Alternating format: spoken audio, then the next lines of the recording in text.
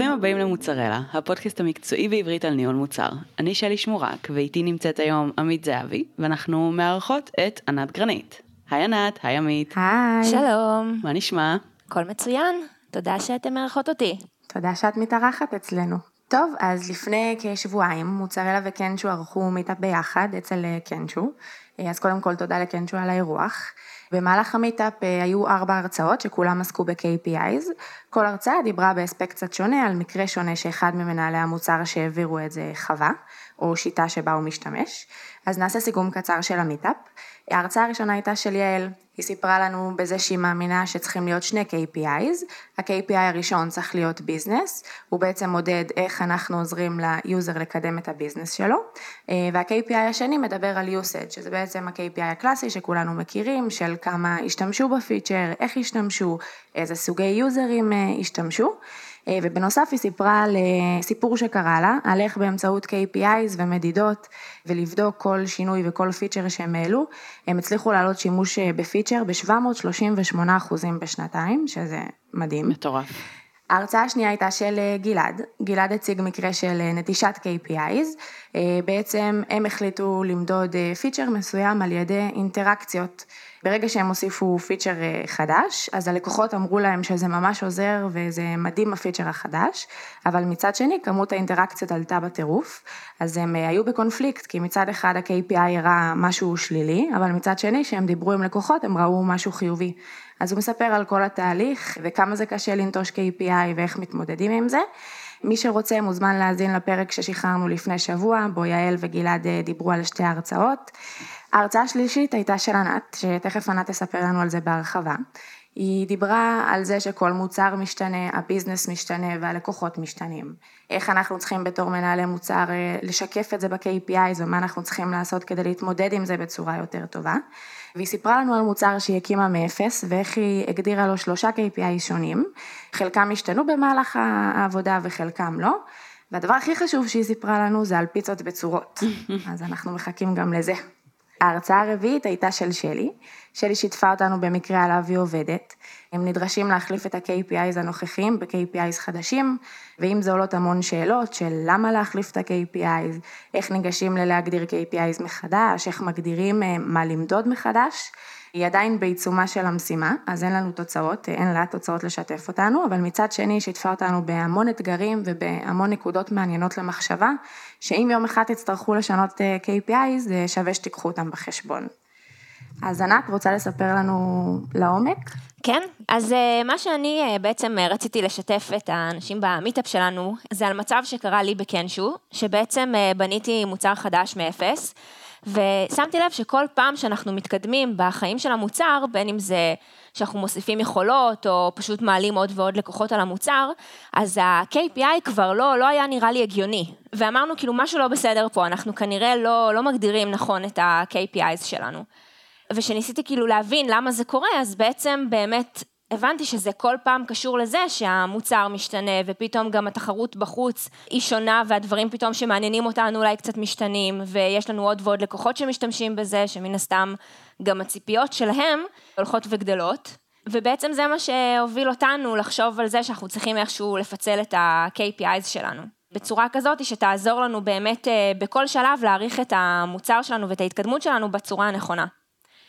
אז בעצם התהליך שאנחנו עברנו זה במקום מה שהיינו רגילים לעשות קודם, ומה שאני גם משיחות שלי עם חברים בתחום הניהול מוצר, אני שומעת שהרבה עושים, זה אתם יודעות תמיד באים ומסתכלים מה המטרות שלי, לאן הביזנס רוצה להגיע, לאן הפרודקט שלי רוצה להגיע, מגדירים איזה שהם KPI שמתאימים לשני הדברים האלה, ומתחילים לעקוב אחריהם.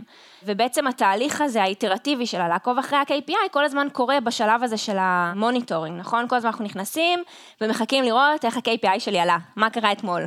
ובעצם השינוי היותר תפיסתי שעשינו, זה שבעצם בכל מיילסטון גדול שעברנו עם המוצר, אז התחלנו את כל התהליך הזה מההתחלה. כאילו חזרנו מההתחלה לבדוק, רגע, מה מצב הביזנס עכשיו, מה מצב הפרודקט עכשיו, האם השתנה לנו קצת הוויז'ן, כי שוב, תזכרו שהיינו במוצר שהתחלנו מאפס, אז מן הסתם, הוויז'ן מדי פעם השתנה קצת מפה לשם, ואז בדקנו שה-KPIs שלנו נכונים, ועשינו את המוניטורינג הזה, אז בעצם כאילו כל התהליך הזה הפך להיות איטרטיבי. ברור שלא כל יום, לא כל 5 דקות, אבל כן כל פעם שבאמת הרגשנו שהגענו לאיזשהו מיילסטון מרכזי. ואיך באמת, זאת אומרת, הגעתם למיילסטון הזה, אמרתם, אוקיי, אנחנו צריכים לעשות פה איזשהו חישוב מסלול מחדש, איך ניגשתם לזה?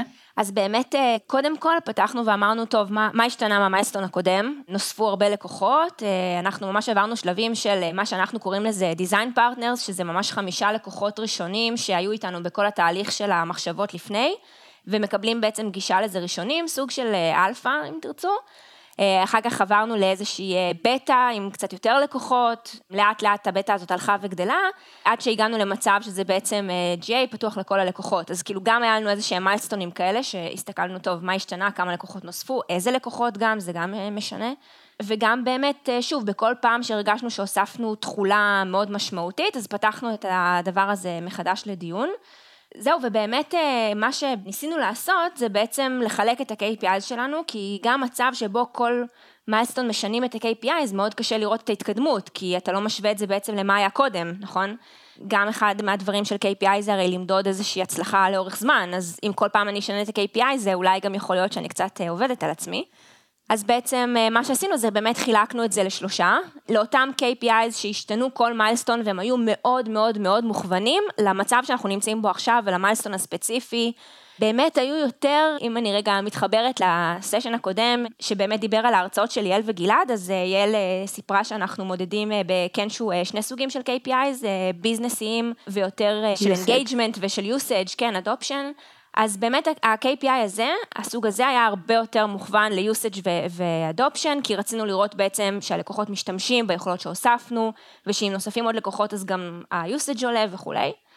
היה לנו עוד סוג של KPI, שהוא גם השתנה, אבל הוא לא השתנה כל מיילסטון, הוא כן היה קצת יותר כללי, ובאמת ניסה יותר למדוד את השימוש בכלל המוצר החדש הזה, ולא רק בפונקציונליות החדשה שכל פעם הוספנו, אבל עדיין שמרנו על ה-KPI השלישי, שהוא KPI באמת הרבה יותר ביזנסי, שהוא היה ה-KPI שנשאר כל הזמן אותו דבר, שבאמת קצת יותר מדבר בעצם על אנחנו מתעסקים בתחום האונליין אדברטייזינג, אז באמת שיותר מסתכל על הצד הביזנסי של כמה כסף לקוחות משקיעים בקמפיינים שלהם בקנטשו במוצר הזה וכו'. משהו שבאמת יותר מתחבר למקום של ה-growth, למקום של כאילו הכנסה וה-revenue, אבל בעצם הוא מושפע, אבל לא בעצם בהכרח תמיד מחובר לפעולות שאתם מבצעים, ואת זה אתם בודקים באיטרציות יותר קטנות. בדיוק, ממש ככה. אז הדרך שאת הצגת לנו עכשיו, והדרך שיעל סיפרה עליה בשבוע שעבר, הן ממש שונות. מתי את ממליצה להשתמש בכל אחת מהשיטות? אז באמת, קודם כל אני חושבת שאפשר גם וצריך גם לנסות קצת לשלב בין השתיים, אבל באמת השיטה שאני מדברת עליה כנראה לא מתאימה עכשיו לכל פיצ'ר קטן שמוסיפים לכל מוצר, באמת לי זה היה ממש משהו הכרחי, כי בניתי מוצר מאפס, והוא השתנה בטירוף, בערך כל שבועיים, כאילו ממש, בקצב די משמעותי.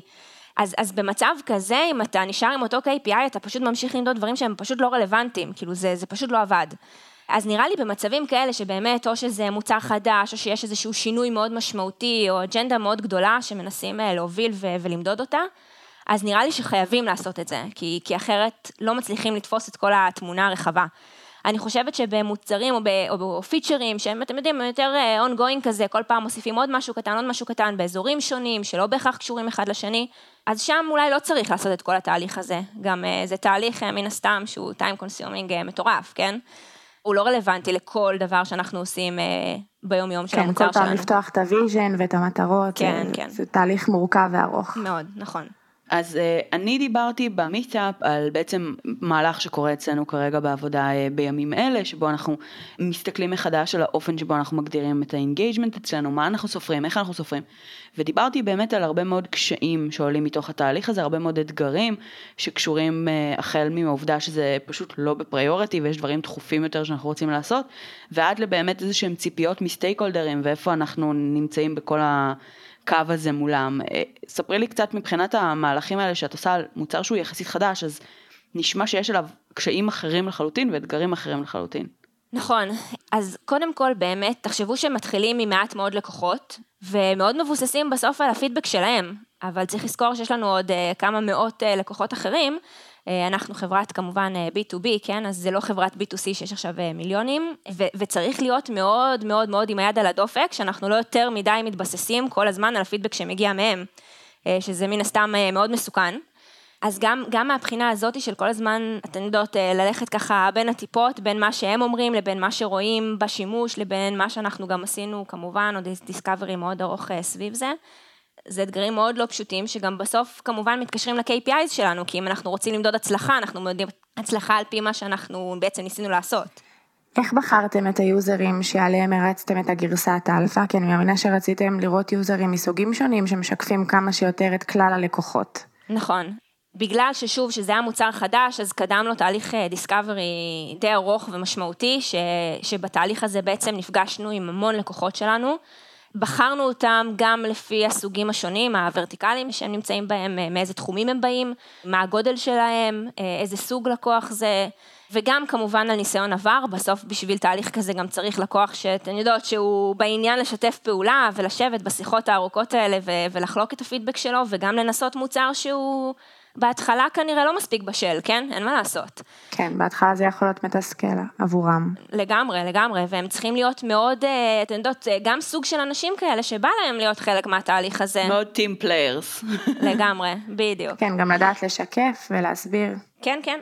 אז בעצם מתוך התהליך דיסקאברי הזה, שבאמת ניסינו לדבר עם הרבה מאוד לקוחות, אז בסוף בחרנו את אותם 5 שפשוט הרגשנו, שגם מבחינת ההבנה שלהם בתחום שבו בעצם עשינו את המוצר החדש, וגם מבחינת הרצון שלהם לשתף ולהיות חלק מהתהליך הזה, ולהבין גם את ההשלכות שלו, אז ככה בעצם בחרנו את 5 שהיו נראים לנו הכי נכונים לשתף פעולה. מעניין. דרך אגב, מה מצב המוצר הזה היום? הוא כבר מוצר מן המניין, או שהוא עדיין יחסית חדש עם מעט לקוחות? הוא מן המניין, כן, הוא כבר פתוח לכל הלקוחות, שזה גם אגב איזושהי נקודה קשה, כי מצד אחד הוא כבר פתוח לכל הלקוחות, מצד שני הוא עדיין יחסית חדש, ולכן אין בו עדיין את כל היכולות שהלקוחות מצפים להם. גם זה נושא שאנחנו עדיין כל הזמן מסתכלים עליו, וגם הוא גורם לנו לקבוע את ה-KPIs הבאים שלנו. איך אתם מתייחסים לזה בתוך המוצר? אז המוצר עצמו הוא כאילו עדיין נקרא בטא, למרות שהוא כבר פתוח לכולם, כלומר, כל מי שהוא לקוח שלנו יכול להגיע למוצר הזה, וזה שהוא עדיין בטא זה כן יוצר איזשהו תיאום ציפיות כזה בינינו לבין הלקוחות, שהם מבינים שזה עדיין מוצר שהוא בפיתוח, ועדיין מוצר שאנחנו כל הזמן עובדים עליו ומוסיפים לו עוד יכולות חדשות, ואגב האמת שזה גם גורם באמת ליותר שיתוף פעולה מצידם, בגלל שהם כן כל הזמן חולקים את הפידבק ומחכים כבר לדברים הבאים, מבקשים עוד דברים, שזה אתן יודעות, תמיד יש לזה את היתרונות ואת החסרונות. לגמרי. כן. שלי, את רוצה לספר לנו קצת על ההרצאה שלך? אז כמו שאמרתי, באמת, זאת אומרת, הנקודה שבה אני דיברתי במיטאפ, זה באמת המקום הזה של האתגר, שאתה נמצא על מוצר קיים, שכבר פועל X שנים, ועקב גם שינויים ארגוניים וגם שינויים שקרו במוצר לאורך הזמן, אתה בא ואומר, אוקיי, הגיע הזמן לרענן את ה-KPI, להגדיר מחדש מה אנחנו רוצים למדוד בכלל. דרך אגב, הרצון להגדיר מחדש הגיע מהצוות שלכם? כן. הוא הגיע מבפנים, הוא הגיע בעצם מתוך צוות הפרודקט. אני די מניחה שה-VP הובילה את זה, אבל אל תפסו אותי במילה. אבל זה כן, זאת אומרת, זה כן מהלך שהמטרה שלו הייתה לבחון אם אנחנו מודדים את האלמנטים הנכונים ביותר, כדי להגדיר מה זה אינגייג'מנט היום באתר שלנו, במוצר, האפליקציה, וזה מהלך חשיבתי מאוד מורכב, שגם גרם לנו להבין שבתכלס אין איזשהו בנצ'מרק שאנחנו יכולים להתבסס עליו ב100%, זה מאוד מאוד משתנה בהתאם לצורך הספציפי וה-value proposition הספציפי שלנו, וגם באמת יש הרבה מאוד אתגרים בדרך, כי זה לא כזה פשוט, אפילו ברמה הטכנית של ה-reporting gaps שיכולים להיווצר, וללכת אחורה ולהגדיר דברים אחרת, ולהתעסק פתאום עם מערכות, זאת אומרת, עם קוד ישן וקוד חדש, ולהרבב דברים, ולעשות הרבה מאוד שינויים שהחל באמת מהרצון, את יודעת, לעשות איזושהי נוסחה, משהו שתמיד יהיה לנו מאוד ברור, כשאנחנו בונים פיצ'רים בעתיד, שהם נופלים תחת הקטגוריה הזו ולא תחת הקטגוריה הזו, לעשות איזשהו משהו שהוא יחסית מאוד מאוד פשוט וברור, אבל גם באמת יכול להיות לאורך זמן. אז יש איזשהו מקום כזה שאתה לא באמת, זאת אומרת, זה מהלך שעדיין לא סגור, אנחנו עדיין לא בטוחים לאן הוא ילך, אין לנו happily ever after, אנחנו כרגע באמת מנסים להגדיר מה חשוב לנו, מה אנחנו רוצים למדוד, ואיך לבנות את הנוסחה הזאת שתתאים. יש לך טיפים איך אפשר לבנות בצורה יותר טובה את הנוסחה, באיזה רפרנסים אתם משתמשים, על בסיס מה? אז מה שאנחנו בגדול עשינו אחרי שחקרנו קצת, גם מבפנים ומבחוץ, גם כזה קצת את הוויקי הפנימי ואת ההיסטוריה הפנימית ואת הדברים שקרו והשתנו ולמה פעם מדדו ככה ולמה היום אנחנו רוצים למדוד אחרת, וגם העובדה שחיפשנו בנצ'מרקים, חיפשנו בחוץ לראות מה בעצם מובילים בתעשיות שאנחנו עובדים בהם עושים, אז הבנו באמת שאין איזשהו בנצ'מרק, ואז התחלנו לנסות להגדיר איזושהי נוסחה פנימית שתעבוד אצלנו. אז עשינו כמה נוסחות, כמה כיוונים, נוסחה אחת הייתה בעצם, כיוון שהמוצר שלנו, הוא היה social commerce, היום הוא מחפש להיות הרבה יותר טול יומיומי, שיוזרים משתמשים בו בכל מיני מגוון של סרוויסים, כאלה ואחרים. אז אחת השיטות שלנו הייתה על פי המעורבות בעצם של המשתמש, החל מממבר ועד בעצם, זאת אומרת ברמת מעורבות של תוכן, אם אני צרכן תוכן, יוצר תוכן, עוצר תוכן וכולי. אופציה אחרת הייתה לפי ה-value proposition של המוצר, מה אנחנו נותנים ליוזר, ולפי הדברים האלה בעצם לעשות backward programming כזה, ולהבין מה אנחנו רוצים להגדיר לפי ה-value, ואופציה שלישית הייתה באמת לפי סוגים שונים של engagement שאפשר לבצע בתוך האקוסיסטם שלנו, שאחד מהם זה בעצם באמת ה-commerce, השני זה ה-community, זה המקום של ה-social, והשלישי זה ה-services והפרטנרים. אז בעצם לעשות איזושהי, שוב, לנסות לייצר איזושהי נוסחה, שעליה נוכל לבנות את כל המדדים שלנו להמשך. ואיך אתם מתכננים לבדוק את זה? אז בעצם ברגע שאנחנו מגדירים את הסוג, את הנוסחה, אז בתוך הנוסחה הזו אנחנו מגדירים את הפעולות שאנחנו נרצה לספור ובאיזה אופן, ומשם זה כאילו בעצם הולך ונהיה יותר ויותר מדויק למטה מבחינת הריפורטינג בפועל. אבל זה כרגע אנחנו ממש ברמת ההיי לבל של הנוסחה, של לנסות להבין איך בכלל להגדיר את זה. מה למדוד, על מה להסתכל. בדיוק. כן.